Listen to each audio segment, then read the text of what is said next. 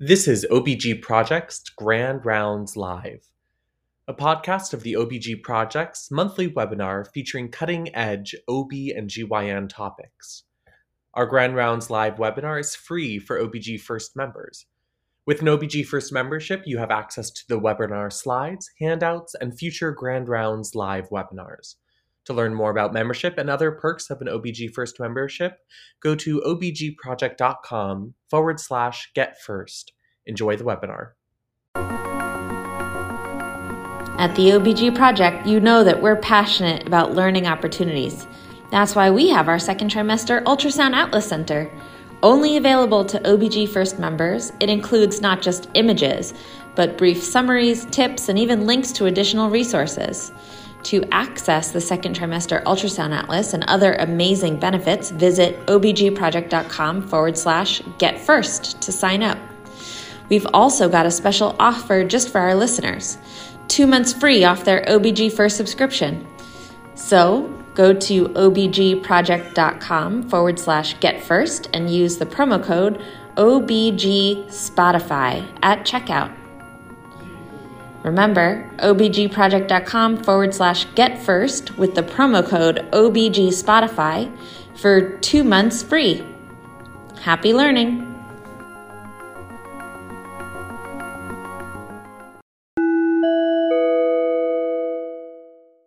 Well, welcome everybody. It's a pleasure to introduce to you Dr. Emma Grabinski, who is a general obstetrician gynecologist and senior director, medical director of women's services at Swedish Hospital Medical Center in Seattle, Washington. She's also clinical faculty in obstetrics and gynecology at Washington State University. And Dr. Grabinski is going to give us the second iteration of coding for OBGYNs. So Dr. Grabinski, welcome. Thank you. Good morning, everybody, or good afternoon where you are. It's still morning on the West Coast. We are going to be talking about coding. This is coding that oftentimes people miss as a generalist, and you know how we can maximize reimbursement for what we're actually doing. I have no disclosures to report, no conflicts of interest. Learning objectives. So today we're going to, I'm going to hopefully encourage you to all understand why coding and billing is important, and learn what is included in common global scenarios, and then what you can bill outside of the global bundle, so what you're commonly missing. Items that you're probably missing in the office, and then just a little bit more information about where to find some more resources. So next slide, please. So this is just a little bit of information about why I think that coding and billing is super important.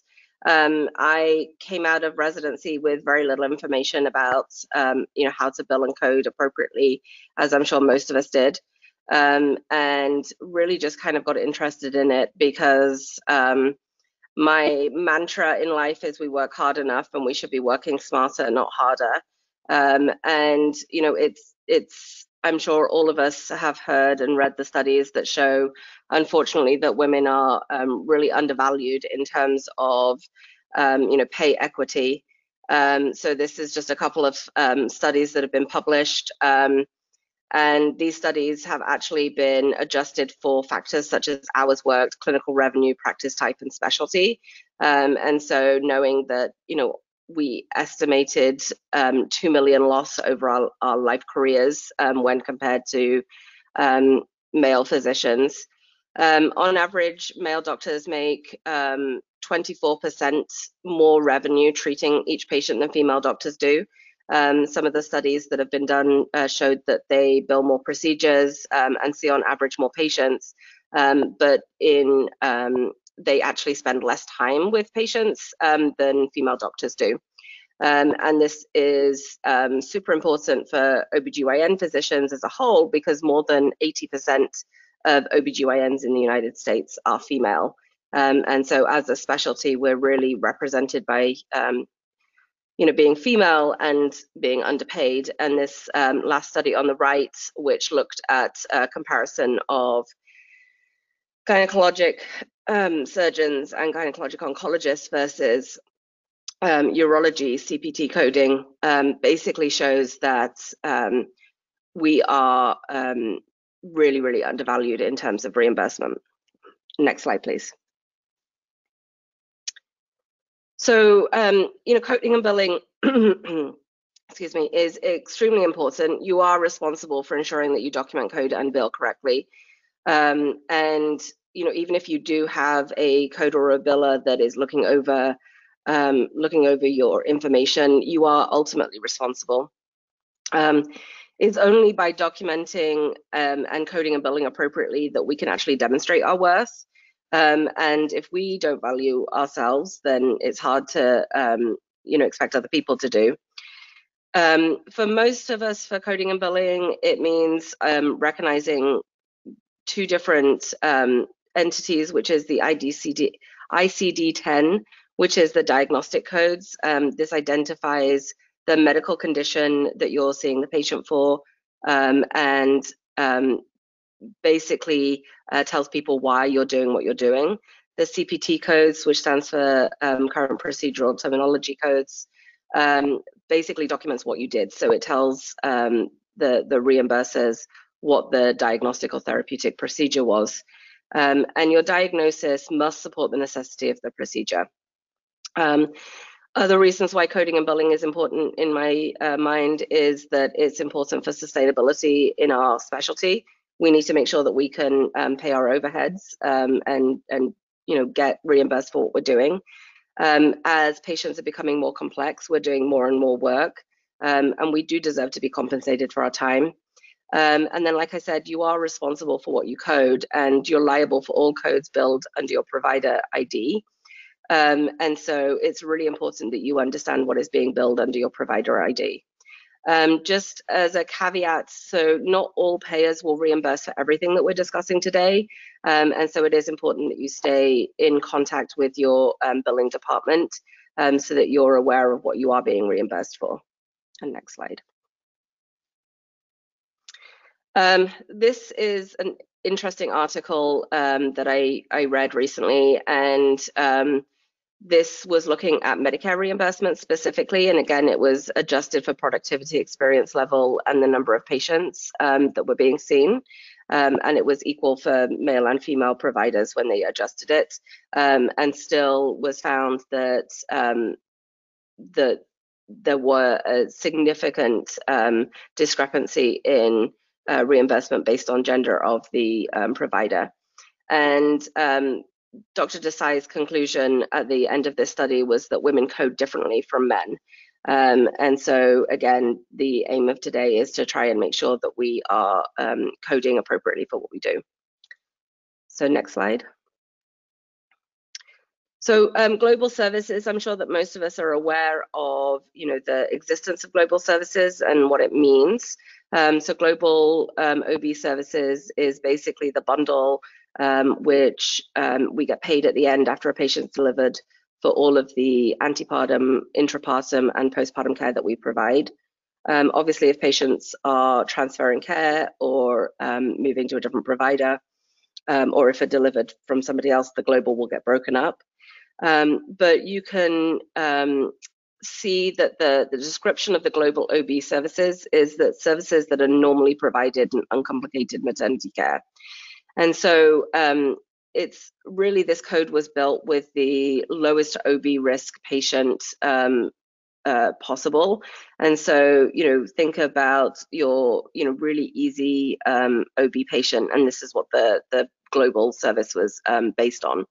It roughly assumes 11 visits of, 13 visits, 11 being at about a 99213, so a moderate complexity office visit, and 2 at a high complexity office visit for the initial and then the end part of the global, so the first prenatal visit and the postpartum visit.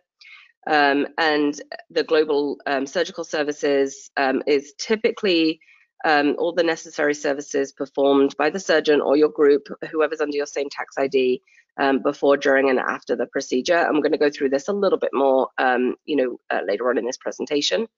But again, think about this as your simple, straightforward case that goes well. And next slide. So for global OB services, and the codes listed at the top there basically are for the globals for vaginal delivery, a global C-section, a global VBAC, and a global C-section after a failed TOLAC.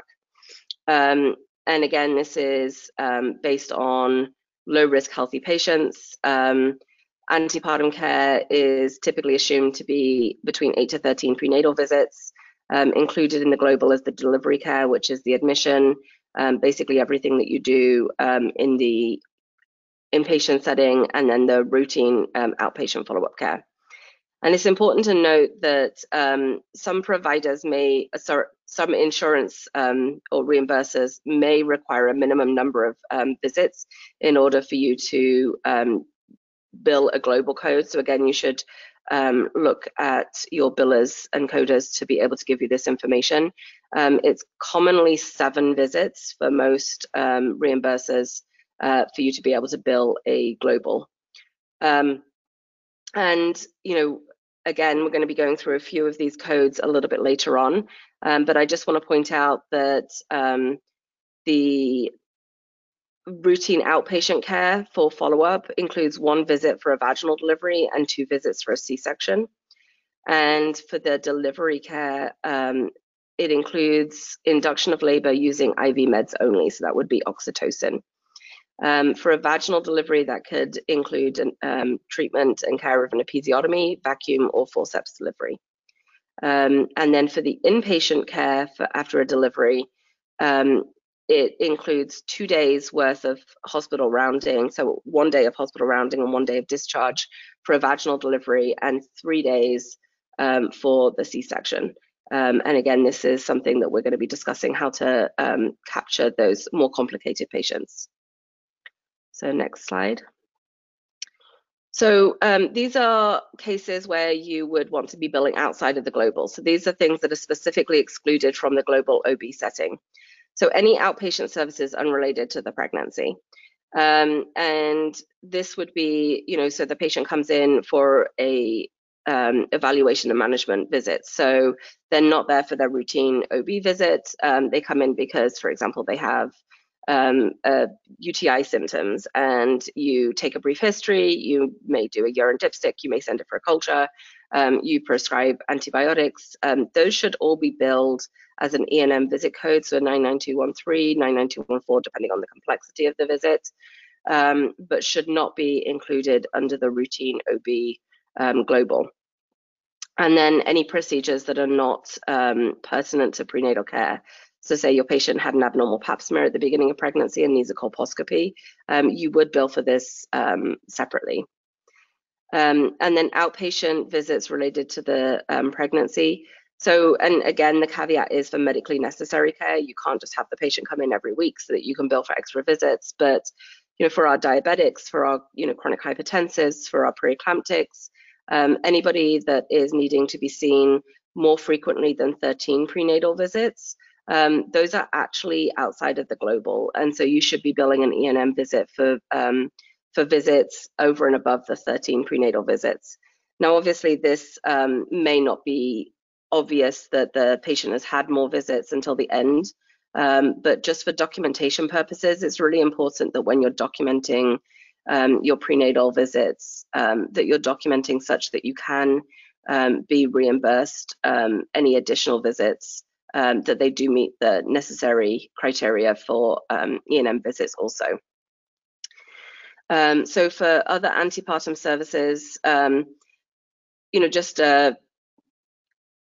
even if, for example, the patient no-shows as a postpartum visit, if you've done the entirety of the prenatal visit, you've delivered the patient, you've rounded on the patient, and you've scheduled them, that would still be a global visit. So you should bill based on the component of care that you do and the component of care that you've set up the patient for.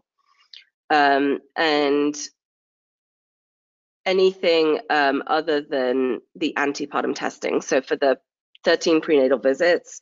That only includes, like I said, the E&M visit types. If you're seeing patients for antepartum testing in the office, so non-stress tests or biophysical profiles, those are billed separately. So those would not be part of the global visits. And next slide. So what can we bill for in addition to office visits? So like I said, antepartum testing. If you are providing the equipment, so if you own the NST machine, if you own the ultrasound machine, you would bill for the full CPT code. So for an NST, that's a 59025. If you don't own the equipment, and I'm talking about the office, and so for example, you may be doing a non-stress test in the triage area, then you would bill a modified 26, which is the professional services. So it's you basically reading the non-stress test or interpreting the non-stress test. And you do have to have there are criteria for billing this. So you do have to have specific documentation. And basically, it's the reason why you're doing it. It's the baseline, the reactivity, the variability, presence of decelerations, and then what your follow-up plan is. And then for a biophysical profile, again, if you're reading the biophysical profile, you can bill for that. If a patient is admitted for antepartum testing, you can bill for multiple times a day if it's medically necessary. So at least 2 NSTs a day are billable. For the amniotic fluid index, again, if you're reading it, you can bill for this. For contraction stress tests, you can bill for this. If you are doing a ultrasound for a position check, you can bill for this. It does have to be documented. And I can give you further information about how to document that. But these are all billable services that I think commonly are missing. Obviously, if we're doing an external cephalic version, we can bill for those. You can actually still bill for it even if it's unsuccessful. And if you bring a patient in for an external cephalic version and it's unsuccessful and you decide you want to try again, you can bill for it a second time. And so definitely document what you do and make sure that we're billing for the procedures that we're doing both in the office and in the triage area. Amniocentesis obviously is a procedure that we can bill for. And then in terms of hospital admission or observation care, obviously if you're admitting them for, you're not delivering them, you're admitting them because they need to be stabilized on insulin. They're, an uncontrolled diabetic or difficult to control blood pressures, and your aim is not to deliver them, so it's not a delivery admission. You will be billing either hospital admission or observation stays and then subsequent days in the hospital. But I think that one code that we commonly miss is that even if you're admitting them for, say, an induction of labor, and they have a prolonged induction of labor, the global OB bundle only includes the day prior to delivery. So it includes the admission on the day prior to delivery. So for example, if you admit a patient on a Monday for an induction and it's a prolonged induction and she delivers on the Thursday, you can bill the Monday and the Tuesday because that is not included in the global OB services, and you should be billing those because those are extra work that you're doing for that patient. And next slide, please.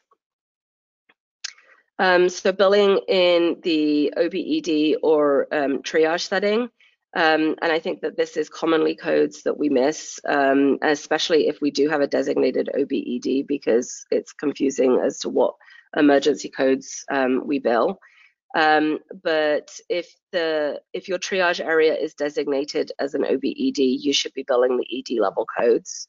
And if it's a triage, then you'll be billing outpatient codes, which is the standard E&M coding, so 99, 203, 99, 204, 99, 213, or 4 for your established. I will talk a little bit about ED billing a little bit later on, but just to let you know that it is based on the old E&M coding, so you need to meet 3 out of 3 in terms of the history, the physical examination, and the medical decision making to reach a code. ED level codes don't factor in the difference between if it's a new or established patient. So regardless if it's new for you or an established patient, it's the coding is based on the complexity. If you see patients in the OB/ED or the triage area and then admit them, you cannot bill for both the triage or the emergency room evaluation and then the admission, because you're the same person, unless you're a hospitalist. So if you're working as a hospitalist and they are not your established patients and you are admitting to somebody else, the person that is admitting the patient, who is taking care of the patient on the inpatient side, would bill an admit code, and you would still bill the OB/ED or the outpatient evaluation visit. So if you are a hospitalist, or if you do take care of other people's patients in the OB/ED, you should be billing those visits separately from the admission. And then again, anytime we see those patients in the OB/ED or the triage area, we should be billing for any non-stress tests that we interpret and perform, and any ultrasounds that we do. And I know that in some places, the nurses will initially evaluate the patients in the triage area, and you're not seeing them personally. In my institution, we have residents who are seeing the patients, and so if I don't see the patient, obviously I can't bill for the evaluation piece, but as long as I read and document on the non-stress test, I can still bill for the NST, even if I didn't physically see the patient, and you should be doing this too. And next slide. So going through to delivery services, there are lots of things that we do during delivery that is billable that we are missing. I think this is probably one of the codes that is very, very commonly missed, this group of codes. So cervical dilator insertion. Most insurances will only pay this if the dilator was inserted a day prior to delivery. And most of the time is a calendar day. So again, check with your billers and coders. But in terms of cervical dilator insertion, so this would be Cook catheters, Foley catheters that you use for cervical ripening. But it also includes any vaginal dilators that you place, such as misoprostol or Dilapan or Laminaria. It has to be you placing it. You can't bill for the nurse placing those dilator devices. But if you go in and you put in a vaginal meso on your patient, as long as you document it in the procedure note, you can absolutely bill for that dilator insertion. Extensive laceration repairs, again, are not included in the global OB. And so if the patient has a 3rd or a 4th degree laceration, or an extensive vaginal laceration that requires extensive suturing, these are all things, again, that you should be billing for. You have to document the total length of the laceration in order to bill for this. That is a requirement. And it's most of these will be intermediate repairs. And I've just put the code range there, so 12041. And most of them will be 12042, which I believe is up to 7.5 centimeters. But again, you should be billing for those separately. I didn't know this until recently, but if you put an IUPC in for the purpose and run an amnio infusion through it, you can bill for that. That's a separate billable service that we're doing. If you're using pudendal blocks, that is a regional anesthesia that's completely billable separately from, from the global. If you back up family medicine docs or CNMs, you should absolutely be billing for those labor consults that you do. We back up midwives and family medicine docs, and sometimes we'll be called to do a laceration repair or retained placenta or a vacuum or forceps delivery. Not only am I billing the procedure that I'm doing, but I'm performing a consultation, and so I'm billing a labor consultation too. Bakri balloon is an unlisted procedure. It's the same procedure code you'll note as an IUPC placement for an amnio infusion. There's no specific codes. These are unlisted maternity codes. But again, if we're placing Bakri balloons for postpartum hemorrhages, we should be billing for those too. And that's the same for any, I know the new JADA system, or if you're packing like with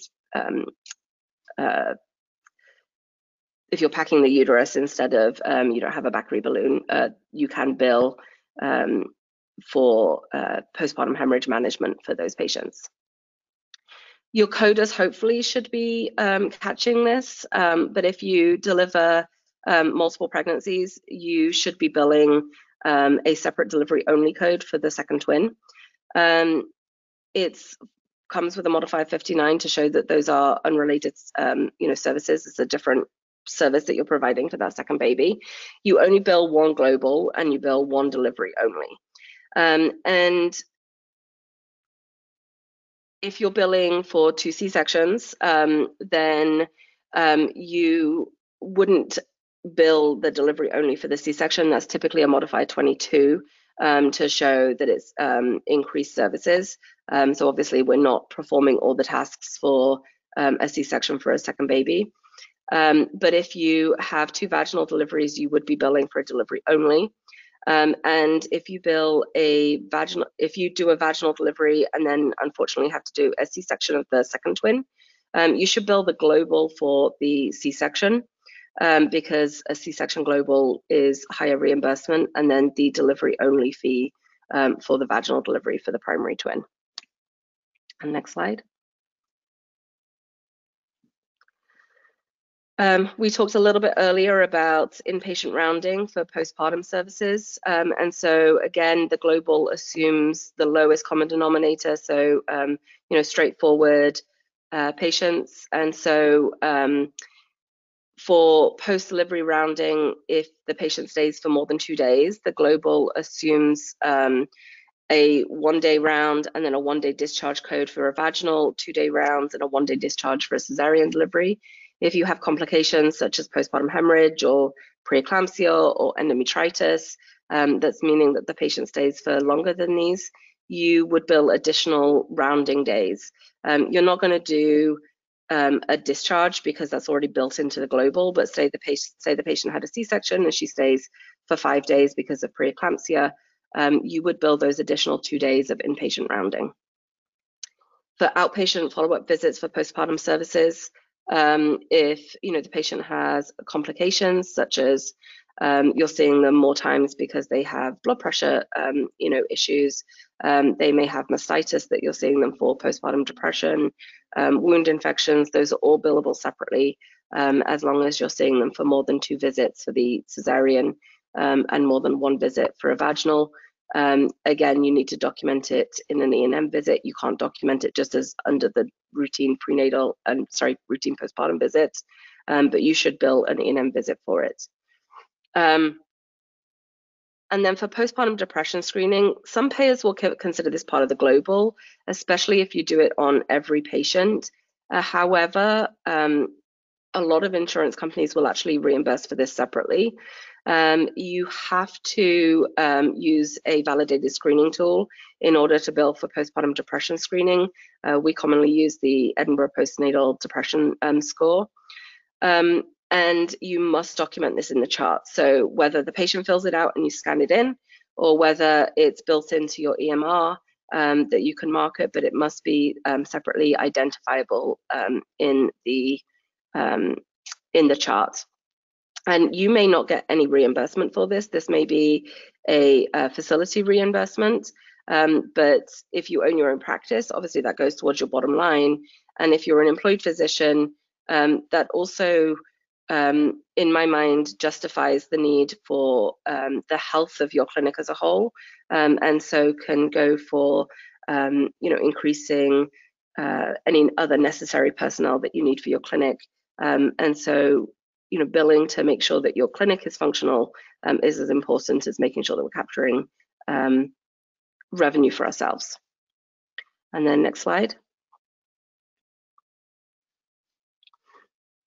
So global surgical services, Barb did an amazing job of talking about all the modifiers and the surgical services. So I'm not going to spend a whole long time on this or going through, modifiers, but just a quick run through of global services. It basically encompasses any pre-op care that you need for the patient. So it assumes a single evaluation and management service, which includes the pre-op history and physical. And I'm just putting down the caveat there that when the decision for surgery has previously been made. And so I can talk about a time when you may be able to bill for the, for a pre-op visit, essentially. It includes the day of surgery care, which is, obviously the procedure being performed, installing local infiltration, positioning the patient, completing your documentation in the orders, talking with your family or with other providers that are being involved in the procedure. And then post-op care, and again, it includes the hospital care, so rounding on the patient, discharging the patient, and your follow-up office visits for the global period. And we'll talk a little bit about the global periods. So different surgeries have different global periods, and it depends on whether it's a minor or a major procedure. Typical global periods for minor procedures are up to 10 days. And typical global periods for major procedures are 90 days, which means if you see the patient for her routine, post-op visit, 87 days after you've performed the surgery, that's still covered under the global visit. And in terms of post-op care, that includes, seeing the patient for the for the evaluation in the office and going through any pathology or lab results. It does not include going over follow-up plans, and we'll discuss that later. So next slide. So pre-op surgical services that are excluded, medical stabilization prior to procedure. So if you have a patient that you're seeing for abnormal bleeding and she has anemia, and you're seeing her, you bring her in to discuss medication to stop her anemia, that would be separately billable outside of the global. And then we talked about that sometimes the pre-op can be billed during a global, and that's basically when the decision for surgery has not been made. And so I'm going to give you an example. Again, abnormal uterine bleeding. The patient comes in for an office visit for abnormal bleeding. You start doing your workup, you order your lab tests, you order the ultrasounds. Or they may have come with that information already, and you're discussing the different options for them. You talk about, surgery as an option. You could potentially do an ablation. You could potentially do a hysterectomy, depending on what's going on with the patient. You give the patient information there. They haven't made that decision at that office visit. They may send you a message or give you a call and say, hey, I would like to go ahead for surgery. You put the order in, but you bring them back to the office. You can actually bill for that because the decision for surgery had not been made during an office visit. You should not document your office visit that day as a pre-op. It should be documented as a follow-up visit. You should say that the patient is here to discuss, the decision to undergo surgery. You can absolutely complete consent forms at that date. You can absolutely counsel the patient on what the surgery involves, but that is separately billable as an E&M visit. And then any diagnostic tests or procedures prior to hysterectomy. So for example, if you're deciding to take a patient to the OR to do a hysterectomy or ablation, and you need to do an endometrial biopsy to ensure no malignancy before, that is billable separately, even if it's within that global period. So next slide, excluded intraoperative services. And there's a lot of information, and Medicare unfortunately has some very specific rules, and we don't have time to go through all of them today. But any complications that happen during the surgery. So for example, the patient has a bladder laceration during the surgery, and you repair that bladder laceration yourself, you can bill separately for that laceration repair for private insurers or for Medicaid, not if they're Medicare. that's considered bundled in for Medicare. And then regional anesthesia provided by the surgeon. So pudendal and paracervical blocks are regional anesthesia. You're injecting nerves in order to anesthetize a region of the body. And if that is the anesthesia that's provided for that patient, you can bill separately for those. And then next slide for post-op. So again, Medicaid and most private insurers will likely cover complications, so during the global. So for example, again, we'll use the bladder laceration, and that's a delayed recognition, and you take that patient back to the operating room and you repair it. That is considered a covered service. And just with a caveat that, again, Medicare has some specific rules. They will only cover treatment if it's a complication that requires treatment in the operating room. So say the patient develops an infection, you can bill for that as long as they're not Medicare, even if it's within the global period. Treatment for other unrelated conditions, and you can still bill even if it's treatment for a condition that was discovered during the surgery. So for example, if a patient comes in and you do a laparoscopy for pelvic pain and she's found to have endometriosis, the follow-up visits for a separate E&M where you see them and you may discuss the endometriosis, what it is, you discuss treatment options and prescribe treatment, would be separately billable as an E&M code. And then treatment for any other unrelated conditions as well. So, if the patient comes in and has a breast disorder that's completely separate from what you were operating on, you should still bill for that separately. That's even if they're within the global period. And next slide. So again, common global periods, we said the minor procedures are typically a 0-day global or to a 10-day global. The exception for some reason is cold knife cones have a 90-day global. And if you're doing a D&C specifically for a miscarriage management or for a molar pregnancy, they do have a 90-day global related to that period. If you're doing a D&C for abnormal bleeding in a gynecological patient, that is a 10-day global. Most diagnostic labs or like a simple salpingectomy has a 10-day global. Interestingly, hysteroscopies, all hysteroscopies, other than Essure, which is now no longer on the market, has a 0-day global. And so your hysteroscopic procedures, anything that you do there that needs follow-up is separately billable. For major procedures, any surgical laparoscopies that you do other than excision of the adnexa is a 90-day global. And the next slide.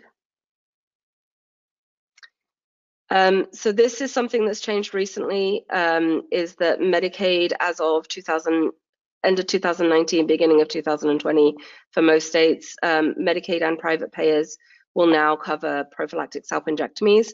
So previously, there's a CPT code for a laparoscopic sterilization, which would be your Fallopi rings, or if you're fulgurating the tubes, or if you're using Filshie clips.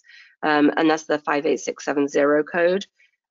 If you're doing a salpingectomy for ovarian cancer risk reduction for future, then it used to be that we would have to bill under the sterilization if we were purely doing the salpingectomy for sterilization.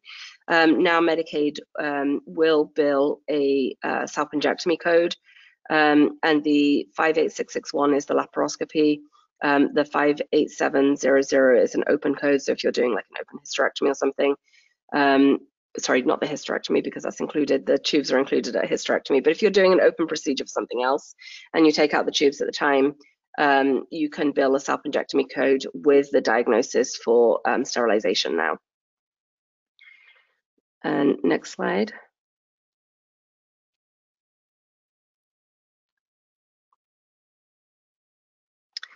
Preventive health visits.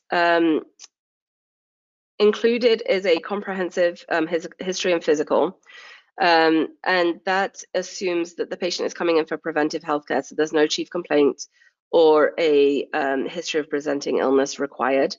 Due to the Affordable Care Act, preventive services that are recommended by USPSTF or the immunization panels or the Women's Preventative Services Task Force are covered under the preventive health visit codes. Any chronic stable problems that are not significant enough to require extra work are considered covered. Any minor problems that don't require extra work. So if a patient says to you, you know, hey, I see this mole, and you're like, yeah, no, it's nothing that you need to worry about. I don't think it's anything that needs to be worked up.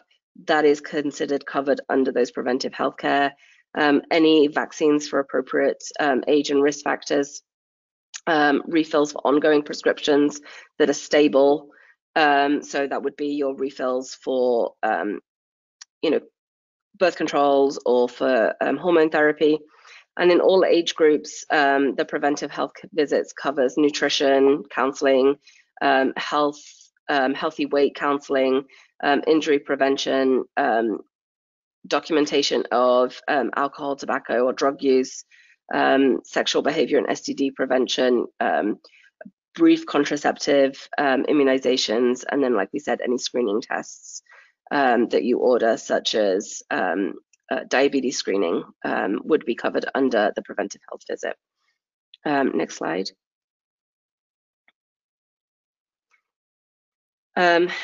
And so depending on the age range, so cancer screening, so breast cancer discussions, referrals for mammograms, referrals for colonoscopy if they're greater than 45 are considered covered. Osteoporosis screening if they're aged greater than 65, domestic violence screening is considered covered. And chlamydia screening, chlamydia gonorrhea screening if they're under the age of 25 is considered covered because those are all part of the recommended preventive things. Go to the next slide, please. So what's not included, I think that this is something that there's a lot of back and forth on about, you know, if a patient comes in and it's the, oh, by the way, I want to talk about this. Again, under the preventive visit, it was anything that was not significant or that was ongoing was covered.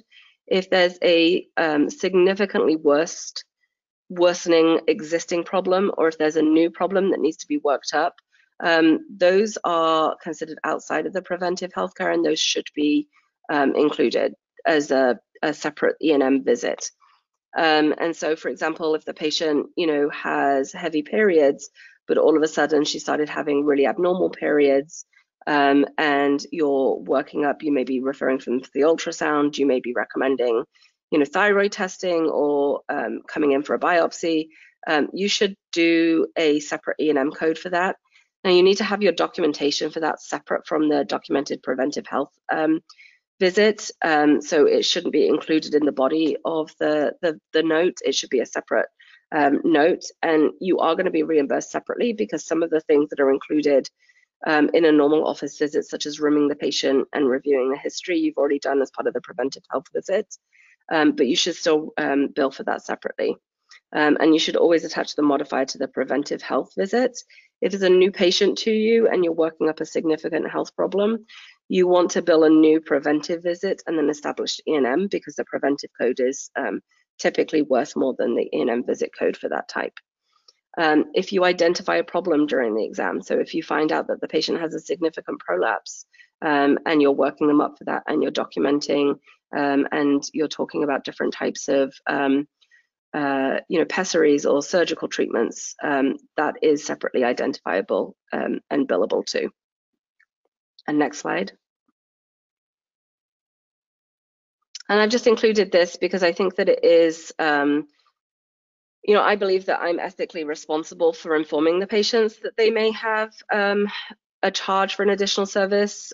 Patients are aware that preventive visits are typically covered, and so when they come in for their preventive visit, they might want to unload all of these other things to avoid having copays.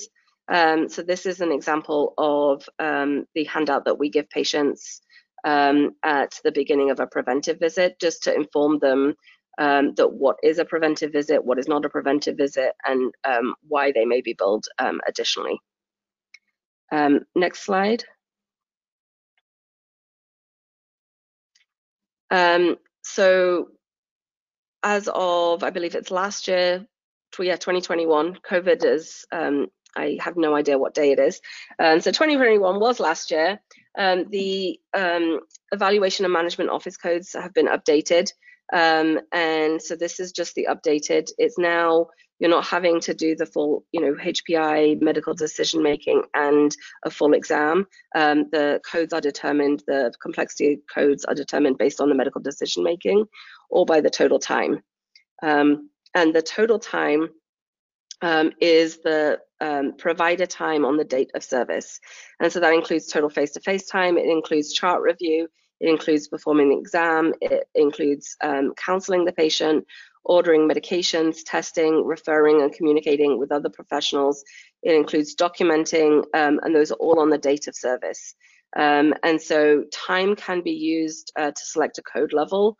And, as going back to that slide that we referenced earlier, where women spend more time with patients, I think that this is one of the ways in which we are missing out on actually billing for our services by not billing on time.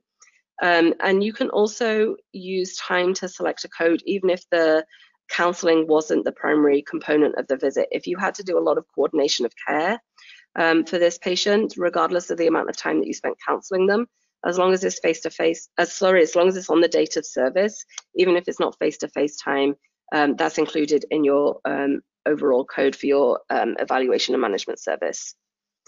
Next slide. And I know that we're coming to the end, and I just have a couple of slides left. So this one, again, not all payers will cover Pap smear collection. And I know that ACOG doesn't agree with this, but I do not think that a Pap smear, especially as most women do not need an annual Pap smear anymore, I do not believe that Pap smear collection is a essential part of a women's health primary visit anymore, or preventative care visit, because I'm counseling them about a lot of other things. You can only bill for a screening PAP, you can't bill for a diagnostic PAP, and again, not all payers will cover for this. Depression screening can be billed for up to 4 times a year. It's designed for screening population. It needs to be with a formal standardized screening tool. I use the ICD-10 code of Z1331, which is depression screening. You can bill for a wet mount collection. Again, this is not provider RVUs, but it is reimbursement for your clinic. Pessary fitting is a procedure code. It has a CPT. If you see the patient for a prolapse, you document your counseling, the patient decides to have a pessary, you should bill both your E&M for the counseling and for the discussion and for the office visit, and the pessary fitting code as a separate visit. Or you can bring them back. If you bring them back to fit them for a pessary on a separate day, you should bill that as a procedure visit. Next slide. So these are specific preventive counseling that you may do at the time of another visit, not at the time of a preventative visit. So you can't bill these like for a preventive, health, or for a well woman exam. But if a patient comes in with bleeding, and you notice that she smokes, and you spend time talking to her about the reasons why she shouldn't smoke, so that you can prescribe like an oral contraceptive, for example, that you can, as long as you document that you've counseled them about like smoking cessation, you can bill that as a separate reimbursable CPT code. For substance use and abuse counseling, again, if you use a structured screening questionnaire and you do a brief intervention, you can bill for that. And you can bill preventive medicine services, which are when people have like no symptoms or problems, When greater than 50% of the face-to-face time is counseling, you need to document your impressions, recommendations, that you've discussed the risks and benefits of management and treatment options, risk factor reduction, and any education that you've done. So these might be things like weight management for our morbidly obese patients. These may be things like dietary counseling, that you can bill these separately, and you can actually bill them in addition to your E&M service if you're seeing them for something unrelated as well. And next slide. And we all know those patients that come in with a stack of records this thick that you have to review, and you can bill for that. And so for prolonged services without patient contacts, this is for times when you're reviewing records for a patient, and it's before or after direct patient care. So it wouldn't be included in the prolonged services when you're seeing those patients on the same day. So this is, you're reviewing the records the day previously, you're going through. It can also be utilized if you're having prolonged communication with other health professionals. You have to document this in the medical record. You have to document the start and stop time. The time does not need to be contiguous. So for example, if you're reviewing records for 15 minutes and then you spend 15 minutes talking to a consulting physician, you can document that 30 minutes. If you're billing for more than 74 minutes, you can bill for each additional 30 minutes. You have to do at least 15 minutes into that time to bill that additional code. But again, this is a way I think that we're, very commonly missing these services, these prolonged patient services. And the next slide. This is just where to get some additional resources. ACOG Coding has webinars that you can watch on coding, including one on ultrasound services for how to document on ultrasound services. It has quick coding guides, it has frequently asked questions, has desktop reference material, including, kind of the medical decision making for your evaluation and management codes. I love going to the AAPC, which is the coding professionals website. It has a little RVU calculator, so you can see what RVUs you've been missing, and now that you've started billing better. ACOG also, you can download, there's either a print version or an electronic version of the CPT coding, and so you can see everything that's involved and excluded in global billing periods.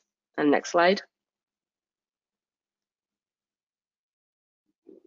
I just put this in here so that it's available for you afterwards. I'm not going to go through it, but this is the emergency management codes, and with some examples of different presenting symptoms of how you would bill those in our OBED.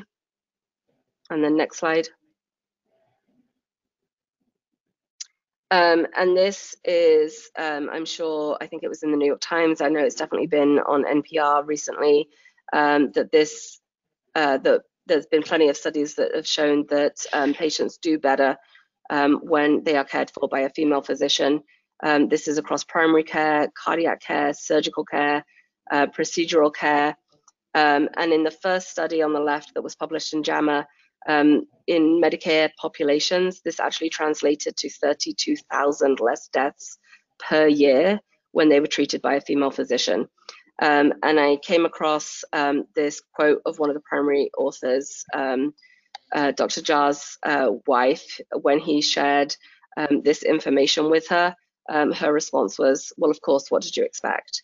And I just think that this goes to show that female physicians are more likely to practice evidence-based medicine.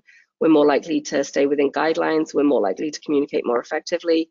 And so we should be valuing ourselves and billing appropriately for what we're doing, because we are making a difference in patients' lives. And the next slide. That's it. Oh, Dr. Grabinski, what a great presentation. Thank you so much. We only have a couple of minutes for questions, but there were a couple here that showed some confusion. So one question is, can you clarify, if a hospitalist triages and then admits the patient, can they bill for both things or only for the admission? Only for the admission. It has to be a separate person. So imagine if it's in the emergency room, right? Your emergency room physician is seeing the patient in the emergency room and you're admitting the patient. You can both bill, but if an emergency doctor is admitting the patient, they're only providing that one service for the patient. They've only evaluated the patient once. Yeah, and I should clarify that even if it's two separate hospitalists, for example, one does triage, Yes. One does the admission, if they're both in the same group, that counts as one person, not as two. Yeah. It has to be separate tax IDs. So another question, we have many patients who stay in the hospital for 4 days post C-section. They're not complicated, but they know that the insurance will pay for it. Can we bill for the 4th day of patient care, even if they have no particular reason to be in the hospital? I don't think you can. I agree with you. You really can't. You don't have a medically justifiable reason for them to be there. And unfortunately, you can't show evaluation and management services and medical decision making related to that visit. So I agree with you. I want to know where the hospitals are, though, that they have space to keep patients that long. Most of our patients get kicked out after 2 days. For surgery, can you bill all paracervical blocks or only if it's the main anesthetic for the procedure? Only if it's the main anesthetic. Right, and often they still won't pay for it. So Medicare won't. Often they still won't pay for it. Medicare won't pay for it, and this is an ongoing, argument that I have. No question. Which is, it's why is Medicare not paying providing? For it? Exactly. Right. Yeah, if you're providing the primary anesthesia, you should be billing for it. But not all insurances will cover. Can you bill for Cytotec IUPC if it's placed by the resident and a note is co-signed by the attending? Yes, you can, because you're billing for services that you are supervising. Right, you're responsible for that care. Yeah. And hopefully discussing the management of the resident. And so ultimately you are the attending responsible. And then a subsequent question, what if the IUPC is placed for labor management and not for amnio infusion? No, it can't be billed for that situation because you're not using it. My understanding is you're not using it for, kind of a procedure, and it's a procedure code that you're billing. Right. Can you bill depression screening when it's done at the time of an annual preventive exam? That's a great question. Some payers will reimburse for this. Some payers will not reimburse for this. In my institution, we are billing it because we found that most of our payers are reimbursing for it. But you have to do a standardized depression screen, whether it's a PHQ-2, PHQ-9, the GAD-7, something like that, and it has to be documented. Right. Yep. So if placing a Bakri balloon, would that require a procedure note from your delivery note? Yes. So you want to, basically document, what you did, why you did it, like how much you filled it with, whether you used any packing, and then you would bill for that code. Okay, so one last question, because we're running up on the hour. How would you bill for an annual exam during the global billing post-op period? Do you bill as a separate annual or use any specific modifiers? So that would be, so there is a modifier to bill outside of the global, and I don't remember it, Bob, you probably know it, but that's it's not 24. Considered. Yeah. 24, yeah. That's not considered parts related to the surgery. If you're seeing somebody for an annual visit, that's completely separate from what you did for the surgery, so that would be billable separately. Right. So I think these are great questions and a great presentation. So thank you very much, Dr. Grabinski. And I understand that I ran over, I talked too much, and I apologize. So if anybody has any follow-up questions, I'm happy to answer those follow-up questions. Terrific. Thank you so much. Thank you.